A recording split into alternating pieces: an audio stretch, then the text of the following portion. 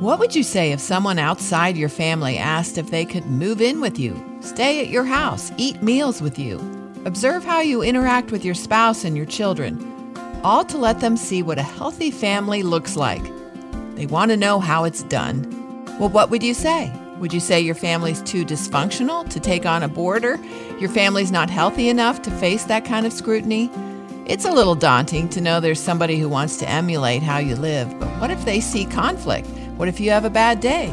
Today, you're going to hear from a man who had that exact scenario. Someone asked him if he could move in with his family, and his wife and 2 children thought it was a good idea. What happened? Oh, don't you dare touch that dial, friend. This is Building Relationships with Dr. Gary Chapman, who is the New York Times bestselling author of The 5 Love Languages. Today, we're going to highlight his book, 5 Traits of a Healthy Family, Steps You Can Take to Grow Closer, Communicate Better, and Change the World Together. Could that be true?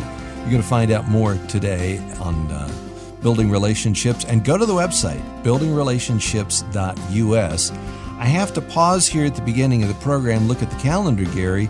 Happy Veterans Day to you. I know you have a heart for military families around the world, right? Well, I do, Chris. You know, my dad served in the Second World War, going way back. And I will never forget receiving letters. I was probably 5 or 6 years old at that time. And he would write a letter now and then to my mom. And Mom would read them to me and to my sister. At the end of every letter, my dad would say, "Now, give your mother a big hug from me and obey her."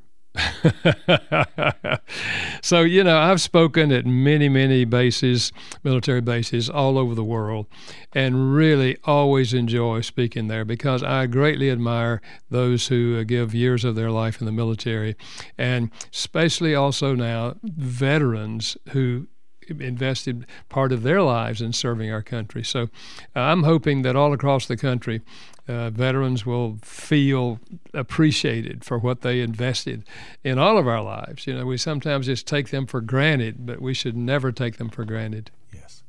Well, and service is something we're going to talk about here in just a little bit, but I also have to highlight the military family members. There are wives and husbands as well now, but mainly wives and then children of military members and also parents who are making these huge sacrifices. It's a big disruption to their lives as well. And you talk about that. When your dad said that he wrote that letter and your dad said, give her a hug, was his love language physical touch, do you think? Well, I didn't know anything about love languages at that point, but looking back on it, I think it probably was, yes. Yeah. Well, I just wanted to pause here at the beginning of the program and say Happy Veterans Day and all that means to you who are listening. God bless you, friend. Thank you. Now, let me turn to the conversation today. You have been doing radio and TV and Zoom interviews for decades and decades. You don't have any idea how many you've done through the years, do you? Not a clue, Chris. I'm thinking hundreds, but I don't know. I never tried to keep a record of how many interviews I've done. This has been one of the ways that people have found out about your ministry, about your counseling, about your ideas as a pastor. And then the 5 Love Languages, it kind of exploded when that book came out, right? It did, Chris, and continues to explode. Every year it sells more than the year before. It's been going on for over 30 years. I never, ever anticipated that book would have such an impact, and really surprised that it's gone to other languages. It's published now in over 60 languages around the world, which just humbles me to think that this concept is helping marriages all over the world. Yeah. Well, I had the opportunity to have Gary on my program on Moody Radio back in early July. We talked about the book that is featured today. We talked about his story. And my guess is there's somebody listening today who did not hear that and the interaction between you and the callers, Gary, but they're going to hear it today. How do you feel about that? Well, I'm excited about it, Chris. I think anytime we can use something we've done in the past to bring it up to the present, it's going to be helpful to people again. Amen, amen. So the scenario that Andrea painted at the beginning of the program actually happened to you. Is that true? It's true, Chris. It was years ago. I was leading a college ministry in our church, and there was a young graduate of the University of North Carolina who said to me at the end of the summer, he had spent time in the summer working with our summer group, and he had just graduated. And he said to me, I have never seen a healthy family. My family was very dysfunctional. And I wonder, would you be open to my moving in with you and Carolyn and your children and just live with you for a year just so I can see what a healthy family is? And I said what any wise man would say, well, let me talk to Carolyn about that. He had a job in town. He was working as a school teacher, teaching school in town. I talked to Carolyn and the kids, and all of them thought, that's a good idea. Well, we didn't have an extra room. We had 2 kids, and we had a 3-bedroom house and 2 bathrooms. And I said, well, where's he going to live? And Carolyn said, well, the basement's just empty sitting down there. We could just put up a wall on the corner, and, we could put a bed in there. And I said, well, yeah, okay. So John moved in with us and observed everything. I mean, he was there, he was there in the mornings eating breakfast with us. And when we had devotions with the kids, he was there at night when we had devotions with the family. And he just saw the whole thing. Fortunately, apparently we were sane enough that he gained a lot from it. That would be my question is like, what is he going to see that I don't want him to see, And you didn't have a dog, so you couldn't kick the dog, right? Couldn't kick the dog. That's right. Yeah. He says it was one of the most meaningful things in his life because he said, really, I had no idea. He said, I hate to think what my life would have been like if I had not been able to observe what a healthy family looks like. And of course, Chris, Carol and I had a lot of problems in the early days of our marriage. So I was just glad that by this time, we had kind of worked things out. we were moving in a positive way. Because listen, we're always growing. None of us are perfect, but we're always growing or regressing one way or the other. So yeah, but it was quite an experience. But our kids loved it. He became their big brother. And he loved, interfacing with our kids. So it was a healthy thing for all of us. Was there a point, when you have like cameras that come into your home, you're always you feel like there's a sense that I'm being watched. Was there a time when you just forgot that he's there observing you, and you got past that, and he's just part of the family? Yeah, I think so, Chris. I think, and it happened pretty soon, really. I kind of, my background, is cultural anthropology, where an anthropologist moves into a tribal group and just starts living with them, and everybody's asking, who is this guy? What is he here for? What is going on? Da-da-da-da-da. So it kind of brought that to my mind, that image to my mind. He's an anthropologist moving in to observe our culture. But really, after a few weeks, we got the kinks worked out on which bathroom everybody's going to use and how that's going to work out. It was really a pretty pleasant experience. Did he ever load the dishwasher wrong? Oh, yeah. He discussed that. We discussed that. He said, Carolyn would sometimes ask if she could just load the dishwasher. She said, because I said, it took me 20 minutes what she could do in 5 minutes because I was so particular, So we ran into those normal things, which you run into, that people have different personalities and they do things in a different way. What was the biggest takeaway then for him? Was it in the area of communication? Was it a spiritual thing? What did he say? Yeah, I think it was kind of both of those, Chris, because let's face it, our relationship with God is going to impact everything else.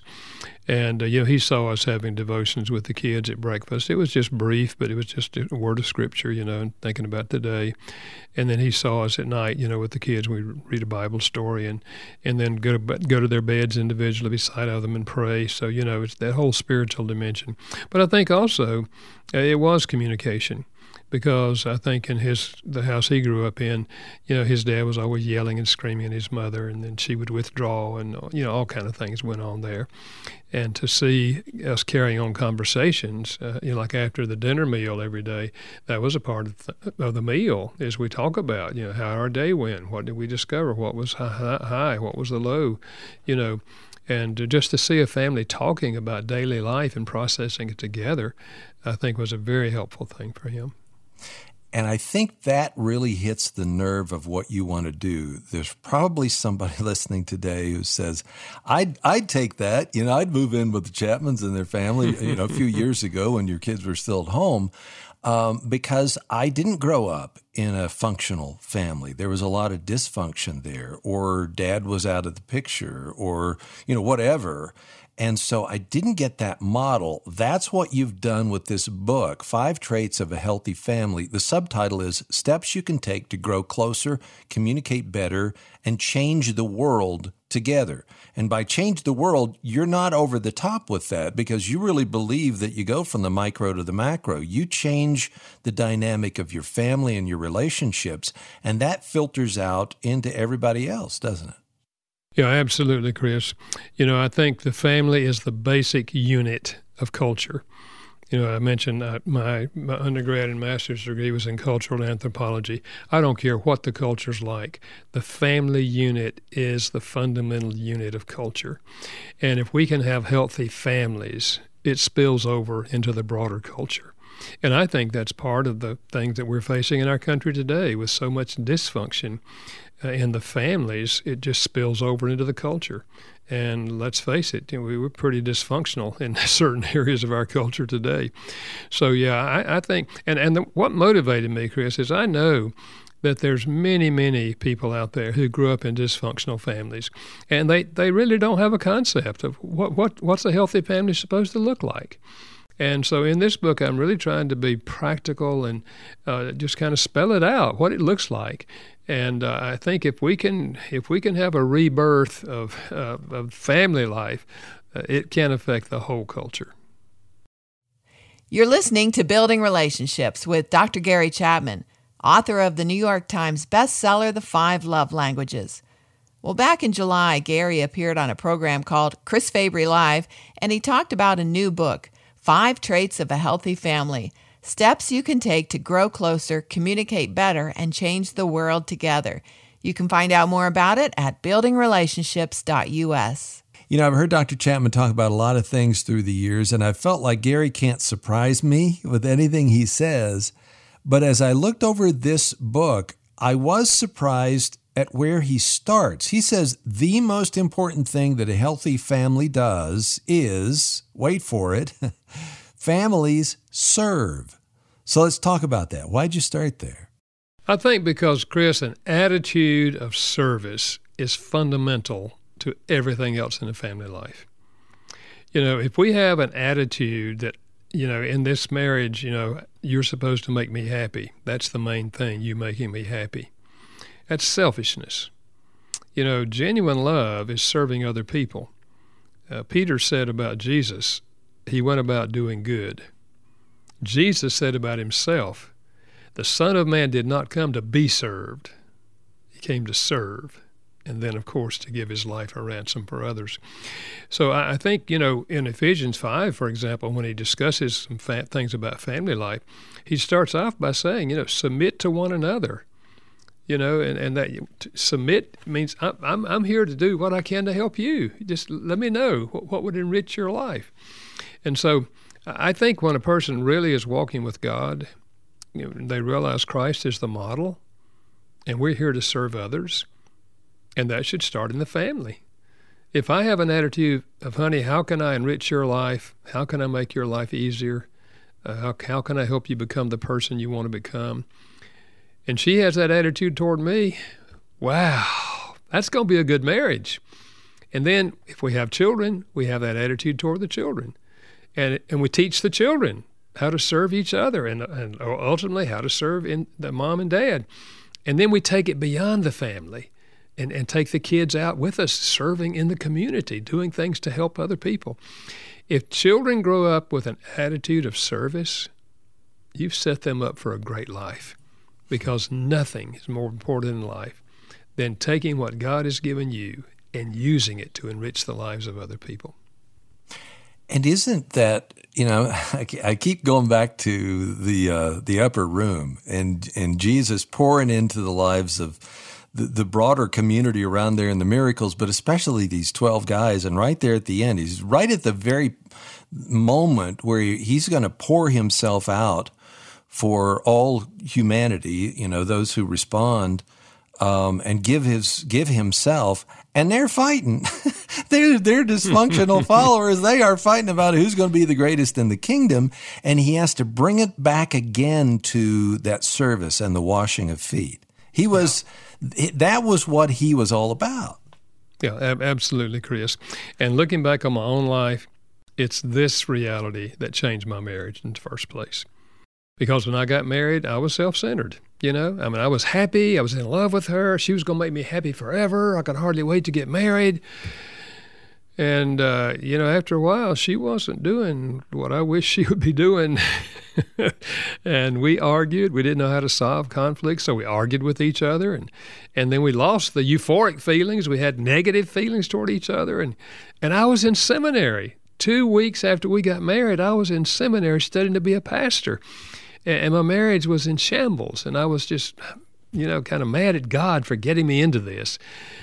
And when I finally just said to God, I don't know what else to do, Chris, what came to my mind was exactly what you've described.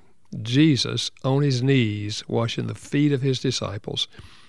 And I really heard God say to me in my heart, that's the problem in your marriage. You do not have the attitude of Christ.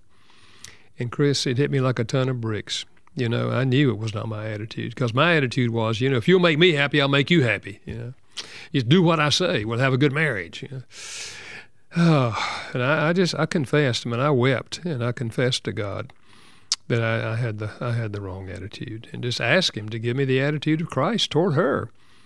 And Chris, when God changed my heart and gave me that attitude, 3 questions made it practical for me. One was, honey, what can I do to help you?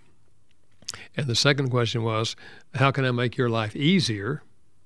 And the third one was how can I be a better husband? And when I was willing to ask those questions, she was willing to tell me, and I began to do those things. And Chris, I think it was probably 3 months before she warmed up to all of that, and she started asking me those 3 questions. But when they have an attitude of service, you're going to have a good marriage. And you're likely going to be good parents. So I think it all starts there. It's kind of fundamental. The other thing that happened with you and Carolyn was you started to see how different you were. And I don't know, if God pulls blinders over us or we just have them, we don't see that. But you thought you'd go to bed together at 10 o'clock, 10:30, you'd read, you'd fall asleep. And she wasn't having it. She's a night owl. You're the morning person, and that resentment came in there that you're not fitting the bill. And no. that was hard to get over. Absolutely, Chris, and not only the evening but the morning. Because I envisioned that we'd have breakfast together every morning, and then have devotions together every morning. And then after we got married, she would get up, but she didn't wake up, until 10 o'clock, But this ain't going to work. So that kind of went out the window, So all of my visions of how wonderful it was going to be turned out to be not so wonderful. And I realize now, having counseled people for 40 years, I wasn't the only one that went through that. Many couples go through. You're kind of disillusioned with the way what you intended or you thought it was going to be like, and it's not like that. Right. And so we have to start to rethink, how do we have a good marriage? And I think it begins with the heart.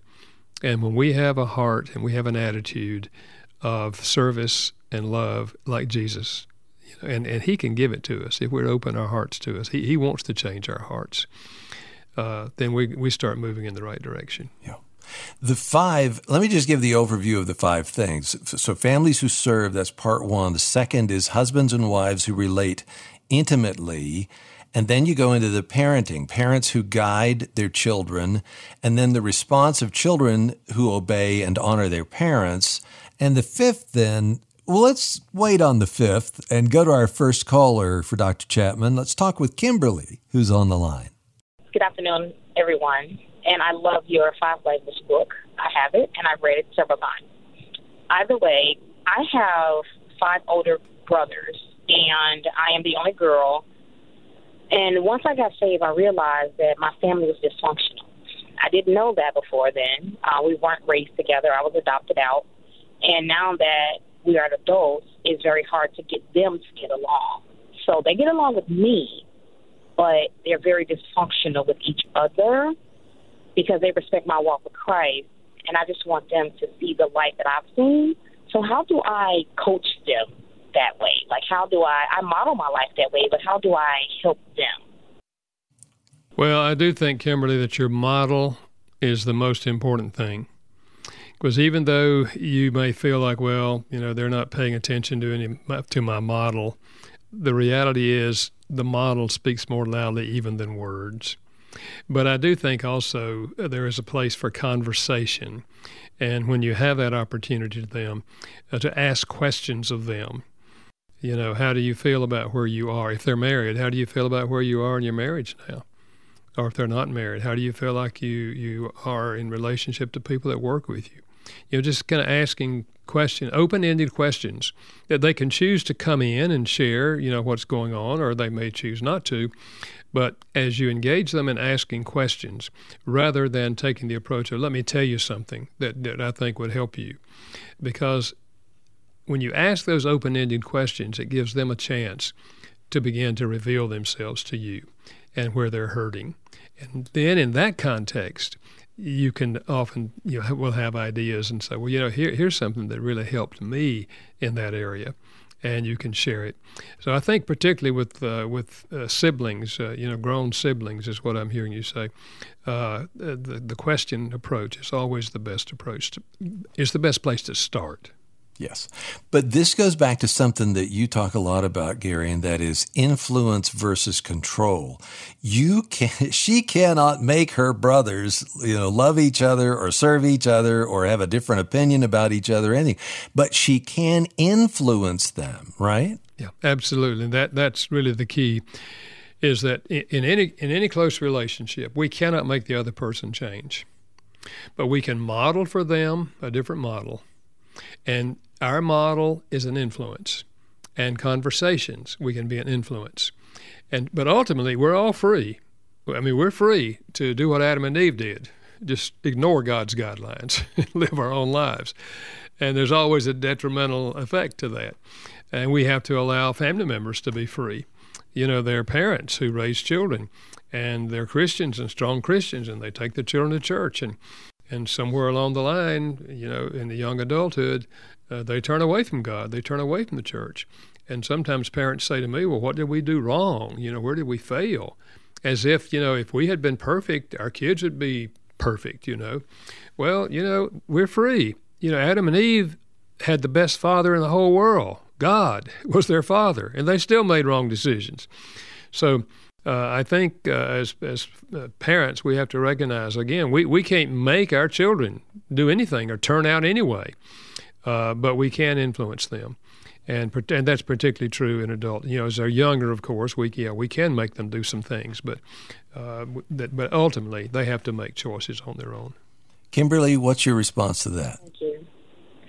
I appreciate that because I am very, adamant, you should do this, you should do that. And it's not that they don't receive me, I just think it doesn't take root because it's feeling forced, opposed to God is a gentleman, and he's not going to force himself. So in this conversation, I realized I shouldn't force what I feel or what I know, even though it can help them, on them. Let them talk to me, and I receive what they're saying, and it'll be better for them. Yeah, but now comes the hard part, right? Now you have to do that. And that's what we're talking about today on Building Relationships with Dr. Gary Chapman. Do you identify with what Kimberly just mentioned? It means you don't control the outcome. You can only be part of the positive process and allow the other person or members of the family to respond. Well, do you want a healthy family? That's what we're talking about today on Building Relationships with Dr. Gary Chapman, New York Times bestselling author of The 5 Love Languages.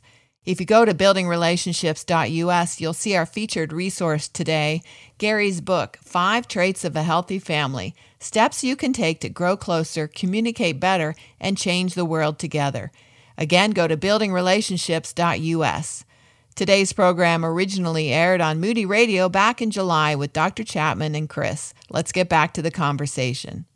Gary, at the end of the last segment, I made the point that you don't control other people's responses. You cannot finagle the outcome, but you can be faithful to the process of, for example, communicating well.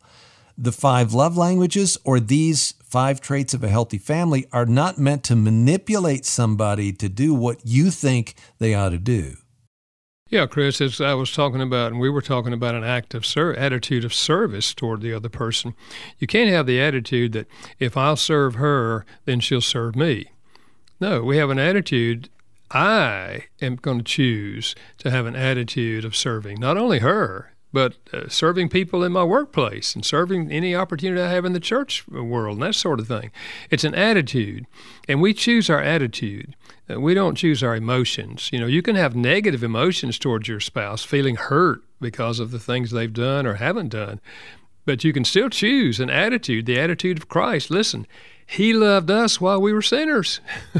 You may be married to one, so with God's help, we can love them and serve them. But it's not with the attitude of, if I'll do this, then they will, meet my needs. No, it's because of our love for them. We choose the attitude of Christ.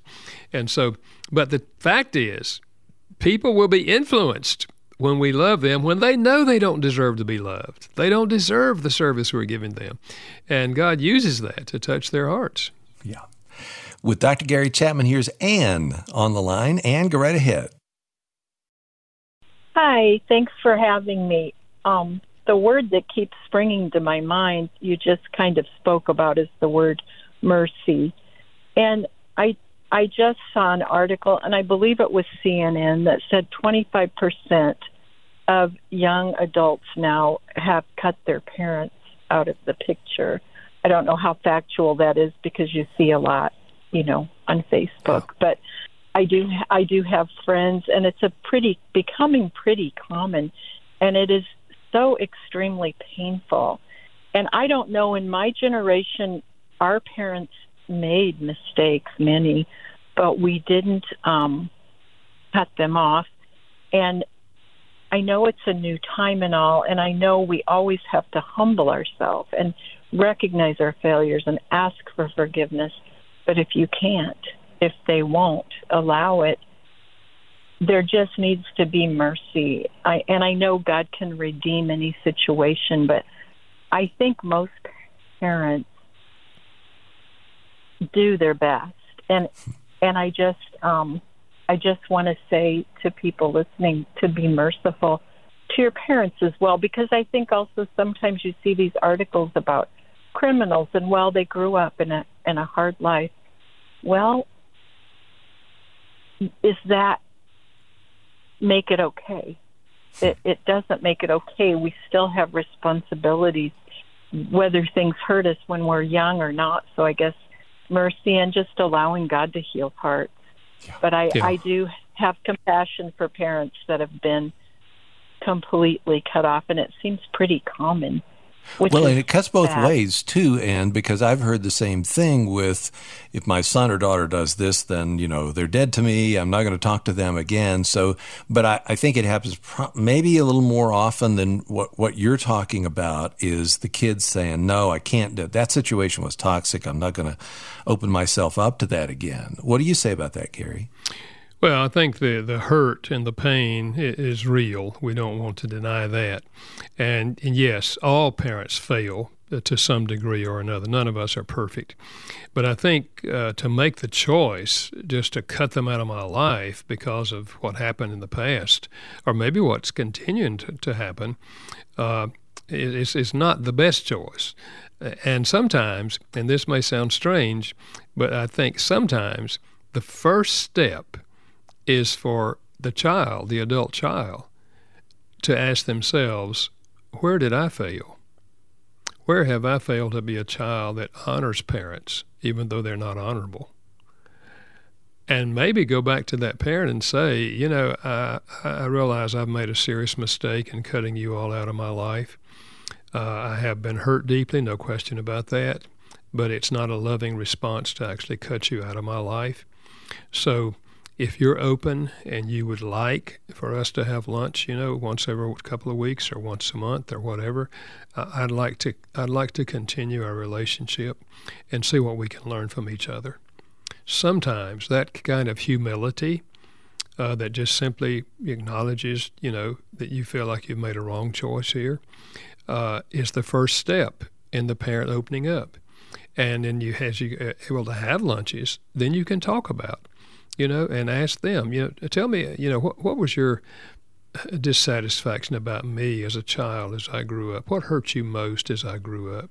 You just open up the door and let them share.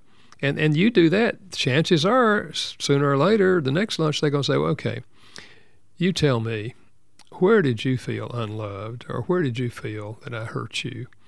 It's that kind of conversation, Chris, that leads to reconciliation. When we're open to hearing each other's hurt and looking back on it and acknowledging to each other that it was wrong and asking for forgiveness. And there can always be healing. Now, obviously, it takes two to heal a breached relationship, but somebody has to take the initiative. And often, even if they're 95% of the problem and you're only 5%, you apologize for your part, your 5%. It opens the door to the possibility of conversations where we can process our feelings. So this is, and I'm wondering if John, who stayed with your family, saw this. This brings up communication, and it also highlights listening and being inquisitive, asking good questions and then listening for the answer. How important is that communication, or even being willing to open up the communication with somebody else? Well, we don't make progress in a relationship without communication. Communication is to a relationship what oxygen is to the body. It's an absolute necessity. We will never make progress if we just keep our distance and we don't talk. The relationship will continue to be fractured. But if we're willing to take a step trying to open up an opportunity for conversation, and I'm saying that often an apology is the first step, because you're not going at them and blaming them and, lashing out at them, because it just gets worse. You have another big argument, and then you just walk away and say, that's the last time, No. You take the humility, the attitude of humility, and go acknowledge what you consider to be your failures, and just simply ask for an opportunity that we can talk. I want to ask you, Mom, to share some things with me, or Dad, share with me, what were your frustrations when we were at home and growing up? What were you going through?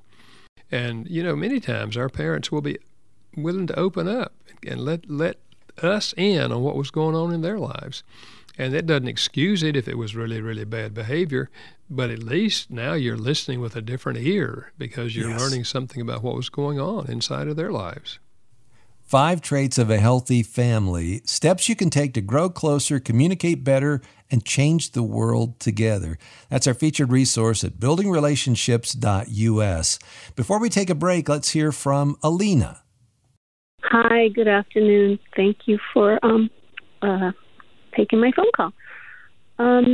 So as I was explaining earlier to the lady who answered the phone, we have a blended family, and there's a lot of conflict, and it's been ongoing for many years. Our daughter is 12, going on 13, and it's impacting her very deeply. And we just can't, seem to get along.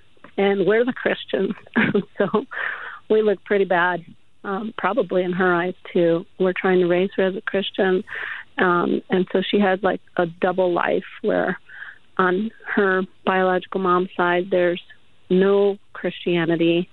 The friendships on that side are not encouraging of church or Jesus, and so she feels alienated even from God and us when she's over there. And then when she's here, we don't talk that much about what's going on over there. And so she's in the middle. Yeah. But I was listening to some of the things you were saying, about the communication. There's no communication. It's it's being funneled through the child. And, we try through emails and text messages to communicate with Mom, but she'd rather use attorneys or the child.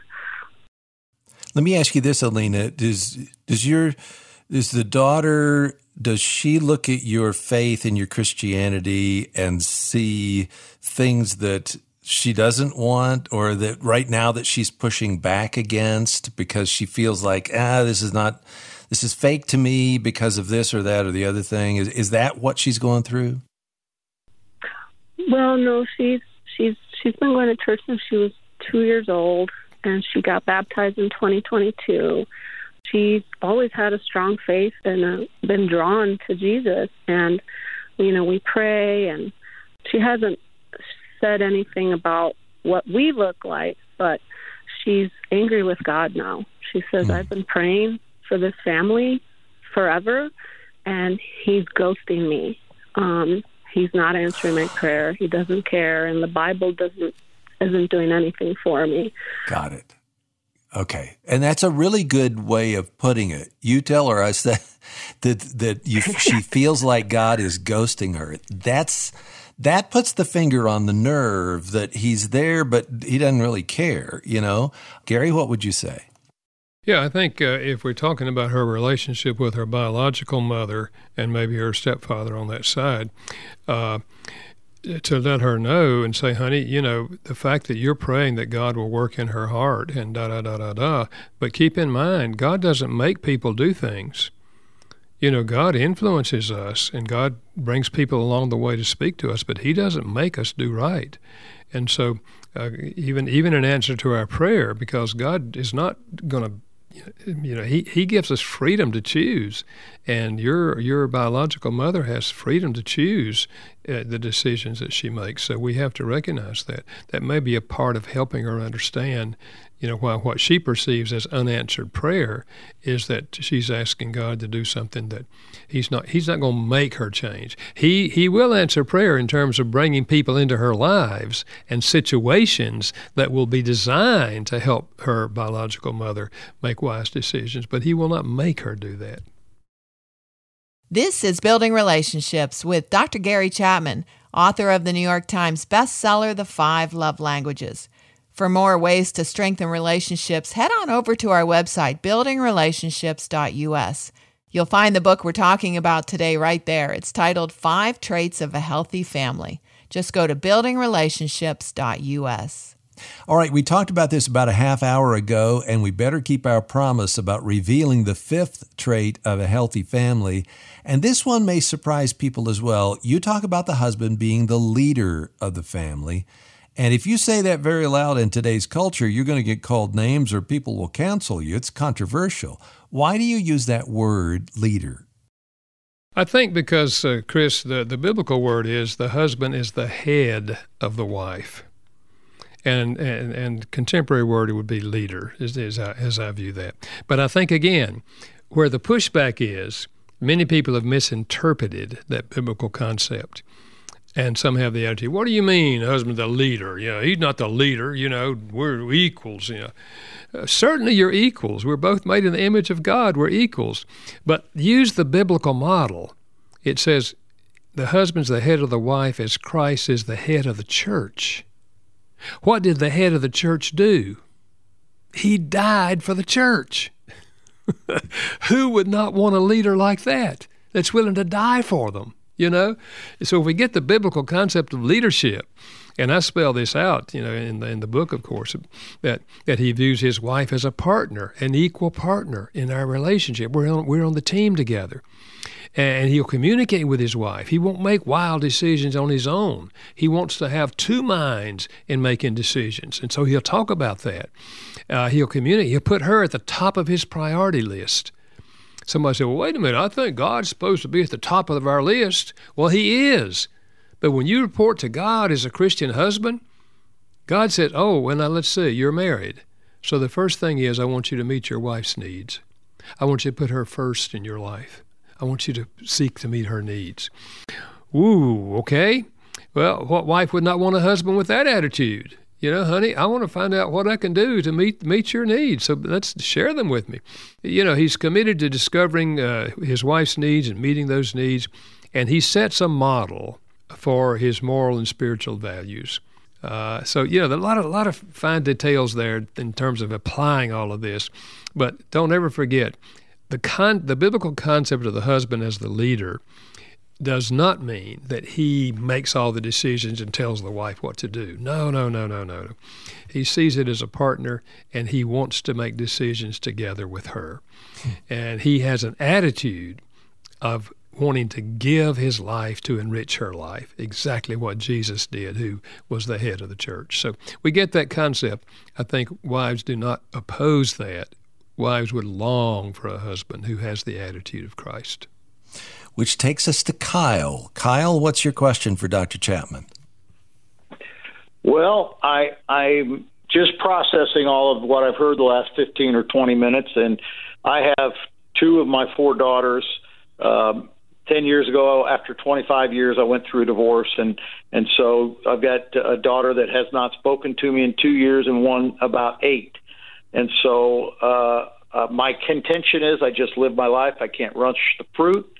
I heard a few of your nuggets here in the last 15 minutes. Your book sounds awesome, but I just thought I'd just check in with you for additional wisdom. Well aware of all the love languages. So the 2 daughters that are estranged are adults now. It looks like they're in their late 20s, early 30s. So correct. Gary, what would you? Got it. Yeah, and I hear you saying that happened after the divorce. Correct. Yeah.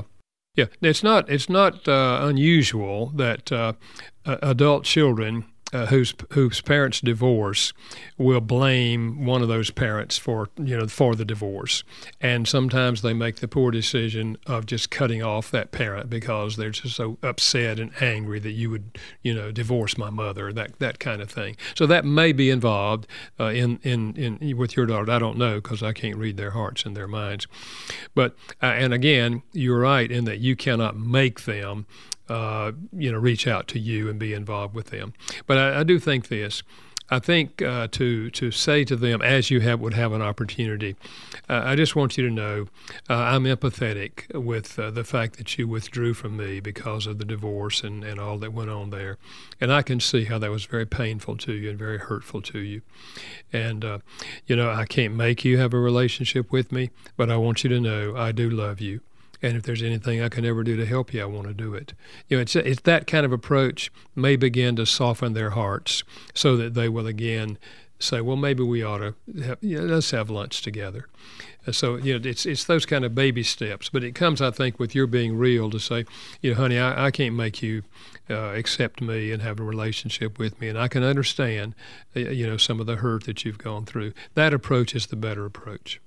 And it's taken a long time for all of that hurt to fester and to cause the fracture. So for Kyle to be patient and to, as he moves toward them, is not going to be an overnight process, as I'm sure Kyle already knows. You're playing for the fourth quarter. You're playing for the long game, right, Gary?